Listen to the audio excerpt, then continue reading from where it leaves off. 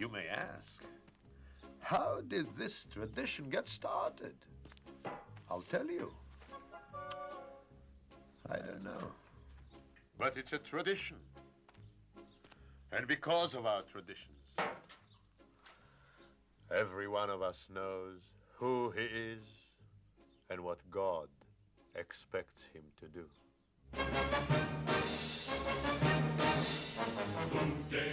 Hello, everyone, and welcome to Let's Talk Torah. I am Rabbi Tzvi Jacobson with NRM Streamcast, and we'll spend our time talking Torah, learning stuff, and having fun while we learn. You can always send your questions and comments to our mailbag at letstalktorah@gmail.com, and of course, I will answer as many as I can.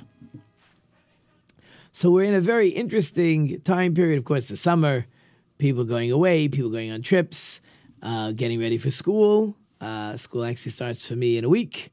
Meetings already start next week. Maybe I'll get away for a day or two still one last time. Did a lot of traveling this year, changed my normal summers, and it's been amazing. It's so relaxing to have a couple weeks off where you can do stuff you like to do and you enjoy doing. It's amazing. But that's not really what I meant that makes these weeks so special. We finished, after Tisha B'Av, which was a couple weeks ago, we finished what we call the 3-week period. That's that time where we're mourning the loss of the temple. And then we have what's called the 7 weeks of comforting. You know, it's the Haftorah that is read after each week's Torah portion is not as connected to the Torah portion as they usually are. It's more of these are 7 different chapters that discuss comforting to the Jewish people. Talk about the Messiah coming, talk about other stuff coming. Okay. With that piece of information, there is a legend told about the biblical zoo. The biblical zoo is a zoo in Jerusalem, and it's supposed to have all kinds of animals that you find in the Bible. Anyways, the biblical zoo wanted to display an exhibit portraying the Messianic times, which, of course, everybody knows the Jewish people repent, and they'll return to the land of Israel, and they'll live peacefully. And it also says over there, the lion will lie down with the lamb. Right? Everybody knows this, right? It's pretty famous. Anyways, so the person running the zoo felt this would be amazing if the centerpiece of this project could actually have a lion with a lamb. Okay. One fine day, a man walks in, goes to the local zoo with his wife and kids, and as he gets to the lion's cage, he's astonished. There's a lamb right there with the lion, peacefully, coexisting. How could it be? The man ran around. He had to find the zookeeper.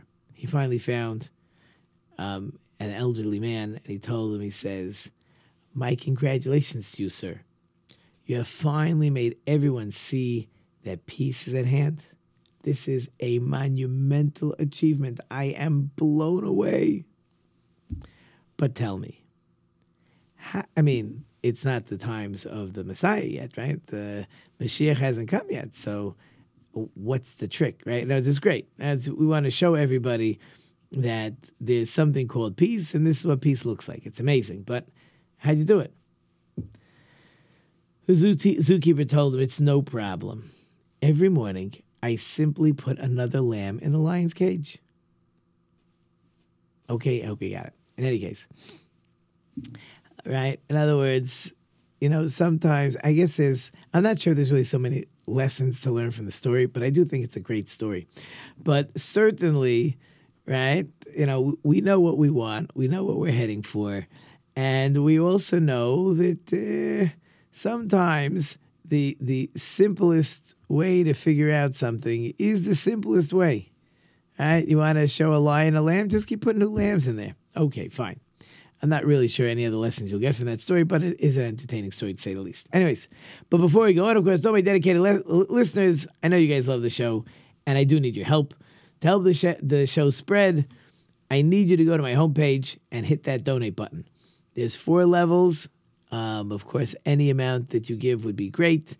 Your donations will help us continue the show, to pay for the studio, pay for what we need, and pay to push the show out so more people can listen. And of course, you can leave your name and I'll give you a shout out in a future show. We can do a memory of, we can do happy birthday or an anniversary, whatever works for you would be great. And of course, in advance, I thank all of you. Okay. Very interesting verse. It talks about when we listen, if we listen to God, to his commands, what he wants us to do. So there's a long list of rewards, and we talked a lot about that in the last show. But one of them, very interesting, is that God says there will not be an akar and akara in your animals. Okay, so it talks about that you won't be barren, your wives will have children, they'll be healthy, your animals will have children. Very beautiful. So the very interesting, there Shimshon brings down, we know with all the matriarchs, they had major difficulties having children, right? Abraham and Sarah don't have children till he's 100 and she's 90. Isaac and Rebecca, 20 years, the verse says. Some say it was really only 10 years. Or she's really too young to have children when she first got married, but then it was 10 years. We find Jacob and Rachel, same problem. So it is interesting, though, with Isaac and Rebecca, the rabbis say, you know why Rebecca couldn't have children right away? So no one would say it was from the blessing of Lot. And that's what happened when Rebecca leaves with Abraham's servant Eliezer. So the family blesses Rebecca, right? You should be for 1,000, 10,000. You'll defeat your enemies by their gates, which is, by the way, a blessing that fathers give their daughters before the daughter goes down to the chuppah, before she gets married, and that when the parents sort of hang out with their kids for a few minutes, that's the famous blessing that fathers give their daughters.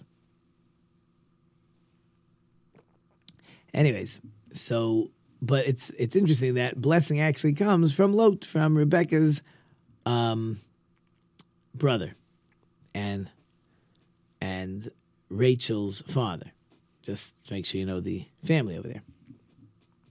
So Hashem says, I don't want anyone to think that Lot had some type of amazing power, that he had the ability to bless. So therefore, you had to wait. So here God says, Baruch tiyeh mikolam. You'll be blessed from all the nations, right? What do you mean you'll be blessed from all the nations? It means that God's saying like this: I will not allow the blessings of the nations to affect you, and therefore don't worry that the nations are going to pretend to be like Lot and they'll bless you, and then you'll have problems, because we don't want anyone to think that the blessing's not coming from God, the blessing's coming from outside. So therefore God says, Baruch tiyeh mikol amim, you're like above all the other nations, you are blessed, and their blessings won't affect you, and everything will be good. Which reminds me, by the way, it was, we went, I talked about in the previous show, but we were in Penn Caves. So on the safari on a bus. So lately I've just had allergies. It's, I guess, somebody told me a lot of times August 15th is always that season. For me, it started, I think, a week or two before. But every once in a while I sneeze. It's just my allergies. And so I sneezed on this bus. So the whole bus, I don't sneeze quietly. It's good to have a little button over here. So the whole bus yells out, bless you. So my wife says, you are really blessed on this trip, because wherever we go, you have tons of people saying bless you. I said, thank you very much. Okay. So another verse in the Torah portion this week says, V'yadatem levavecha, you'll know in your heart, ki kasher yaseh ish es b'nai, the same way a man will punish his son, Hashem Elokim, Hashem Elokechem Yasrek, Hashem your God also warns you. So that means that Hashem punishes like a father. So what does that mean? So I have a story to explain it, but let's talk about ourselves first. What does it mean to be punished like a father? So it happens to be there's another place where we say it a lot, especially on Yom Kippur. It's called the Avinu Malkeinu. And something similar we say on Rosh Hashanah, right after, each time after we blow shofar, we say, God, you're our father, you're our king. And there it actually explains it much more clearly. right? Either you'll have mercy like a father has to a son, or if we're not on that level, at least a king to a servant. So it means like this. If you've ever gotten, and I have, let's say speeding tickets. So you go to court, and the court, you plea bargain, okay, well, we won't give you points. If we give you points, it's a $135 ticket. But if you want, we'll change it to going 60 to 65 or blocking traffic. It'll cost you 165, so it's costing you more money, but at least there's no points. So as far as I know, nobody wants points, right? What do we want points for? That's bad for your insurance. So so you would think that that's how they write it down in their system. It's not true. What happens is they write down everything. You were speeding, this is what you did. But the court did you a favor and gave you a ticket that was a little different. As they don't get rid of the old ticket. The old ticket is there. It's not gone. So if you come back and you try to tell the judge, Your Honor, I never sped before in my life. And the judge will say, what do you mean? I have right in front of me. That 2 years ago you were going this speed, and this year you're doing this. And you try to tell the judge, 1 second. That wasn't the ticket. The ticket was blocking traffic or going through a red light or whatever it was. So the judge says, look, we have records of what you did.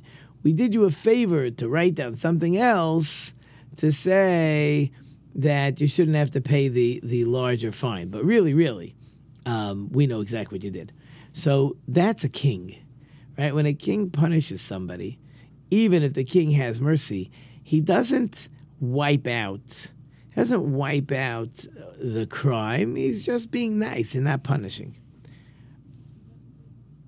A father, on the other hand, when a father punishes a child, when a father forgives his child, it's just the opposite. When a father forgives a child, it's all over. Okay, and don't tell me any stories, well, my father, he reminds me, and this, he's not acting like a father. Then he's acting like a king. But when we act like a father completely forgets, which is amazing because it's not so easy all the time to completely forget the child did this and he misbehaved and he got in trouble, right? It's so easy for us to tell children, this is the 43rd time I got called by your teacher already. And the son looks at the father and says, but I thought you said you forgave me. And the father would say, I forgave you, but you said you weren't going to do it again. When a father forgives, it's gone. It's a different kind of punishment. It's different. The father's purpose in punishing is not like a court that's punishing because somebody has to be punished. A father's punishing because he wants the kid to get better. I recently had this conversation with I think my son-in-law. We were talking about that. I'm not remembering because there's noise in my headphones. But in any case, we're talking about remembering. We're talking about when a father punishes, it's not. Oh, there we go. When a father punishes, he doesn't remember. And that story has completely left my mind, so we're going to keep going. But in any case, if I remember, I'll tell you later.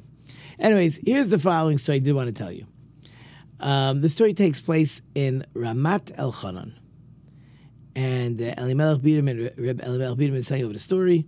And he knows the story, he knows all the details. So the details seem to be coming from him. And the family needed money to make a wedding. So one of the married kids knew the parents were under a lot of stress. They had a bunch of married kids. And they figured, they've been working so hard, they're under so much pressure and getting everything done. Wouldn't it be great if we could send our parents away for 3 or 4 days? Just to relax. Sometimes when people are going through a hard time, they just need to get away. However we're going to deal with the money, we'll deal with the money. However we're going to deal with the situation, we'll deal with the situation. But sometimes you just need to get away. So the family, the children convinced the parents to go away, take a break, and rejuvenate. Anyways, after Shabbos, so one of the married children went to the parents' house, nobody's home yet, to retrieve something she needed. She walks in and she sees that place has been completely ransacked. vandals had broken in, and it seems they took everything. Checks for the wedding, that was stolen. And they knew they had to call the parents, right?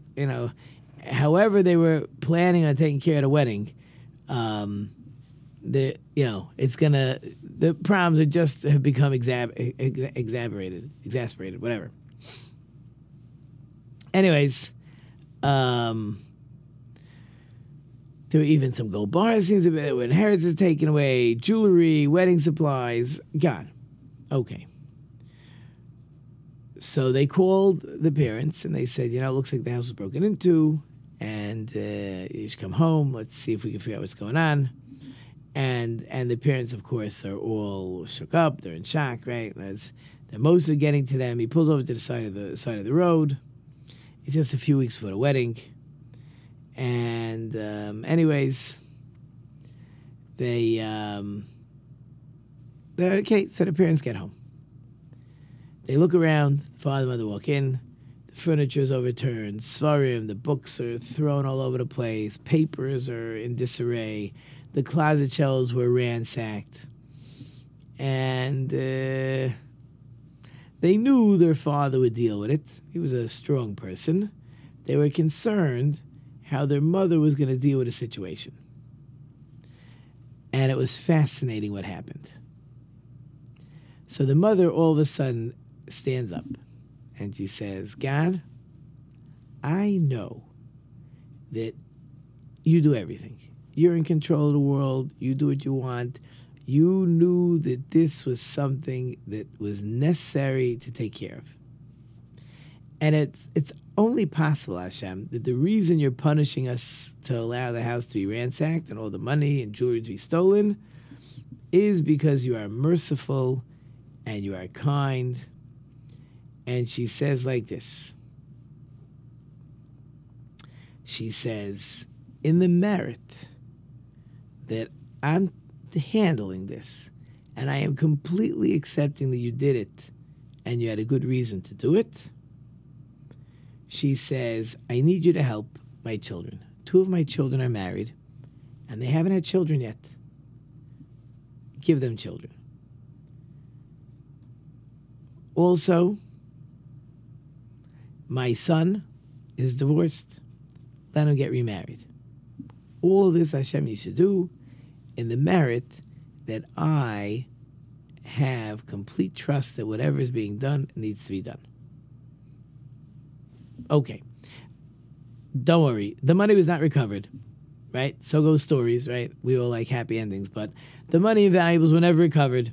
However, the daughter got married a few weeks later, borrowed more money, whatever they had to do. The whole family was there to celebrate. But within the next year, all 3 of her requests were granted.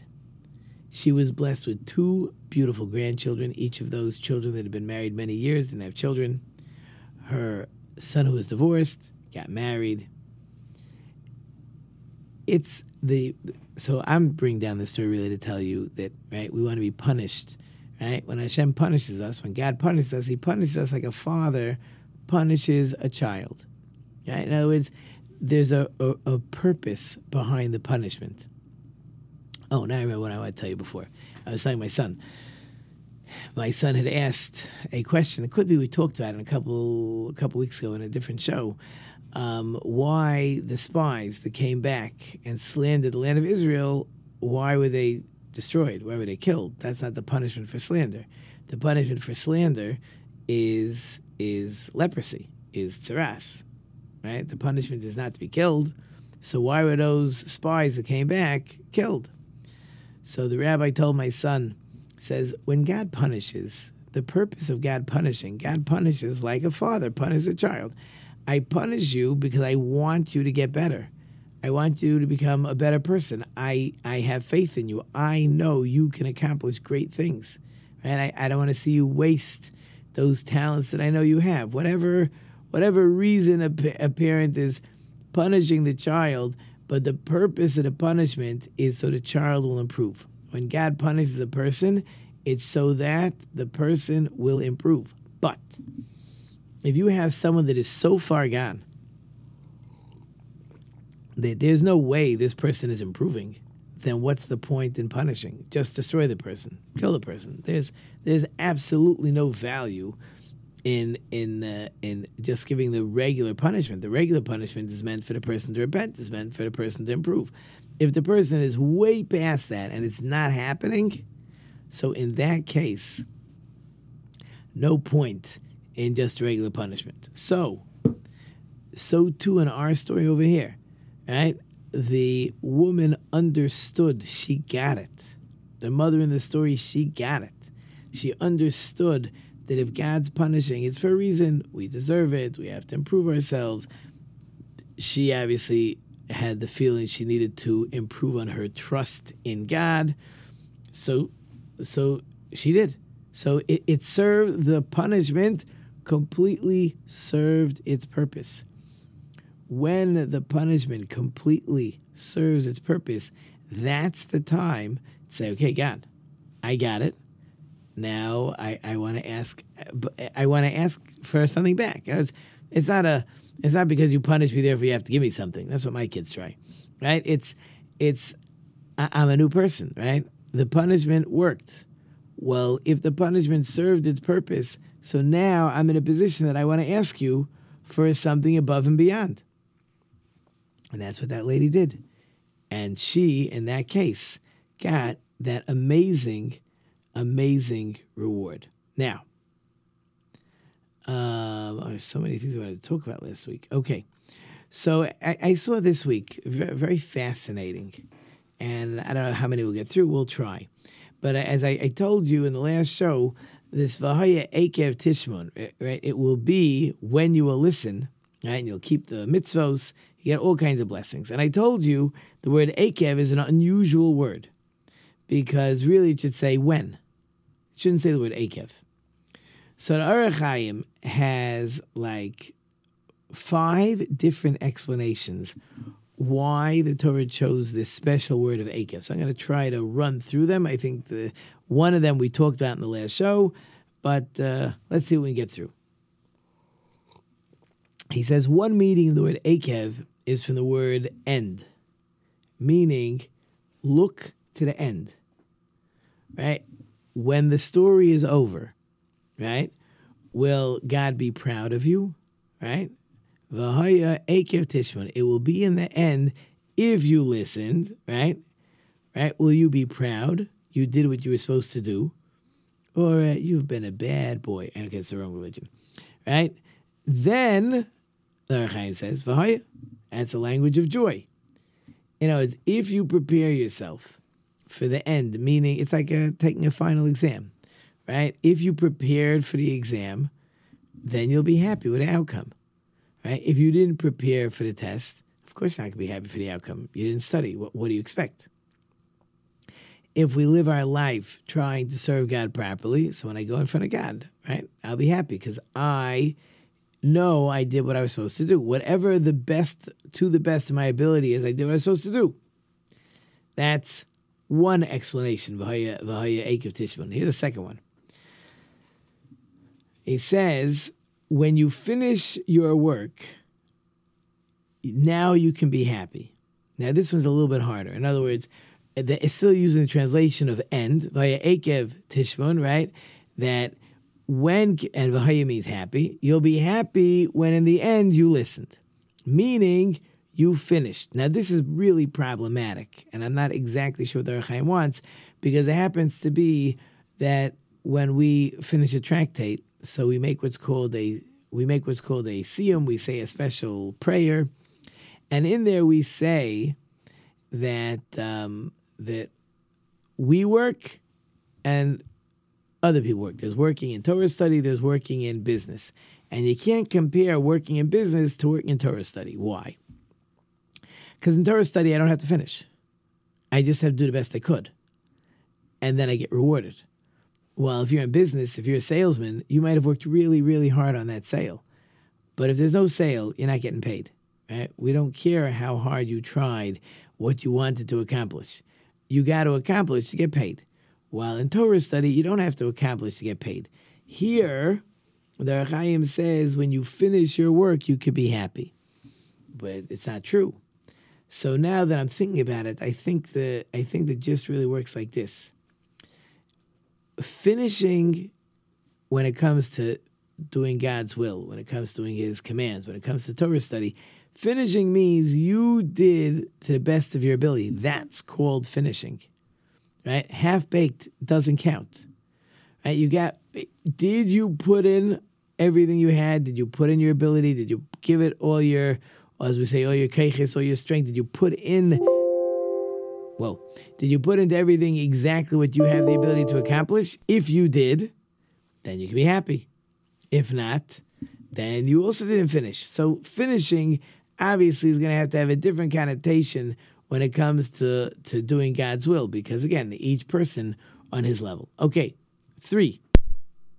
I keep hearing stuff. 3 is sort of like a combination. You need to learn to serve God with joy. Right? In other words, it's not in the end you'll be happy. You'll be happy because you're serving God with joy. Okay, so we're not going to finish these because the music is playing. And of course, I hope you enjoyed it short and sweet. Thank you for a wonderful response. Listen, I can't do it without you. Thank you for the production team. We have Al in the back. I hope I've left you with some food for thought. Until next time, I am Rabbi Tzvi Jacobson. You've been listening to Let's Talk Torah on NRN Streamcast. Until next time, don't forget to think about it.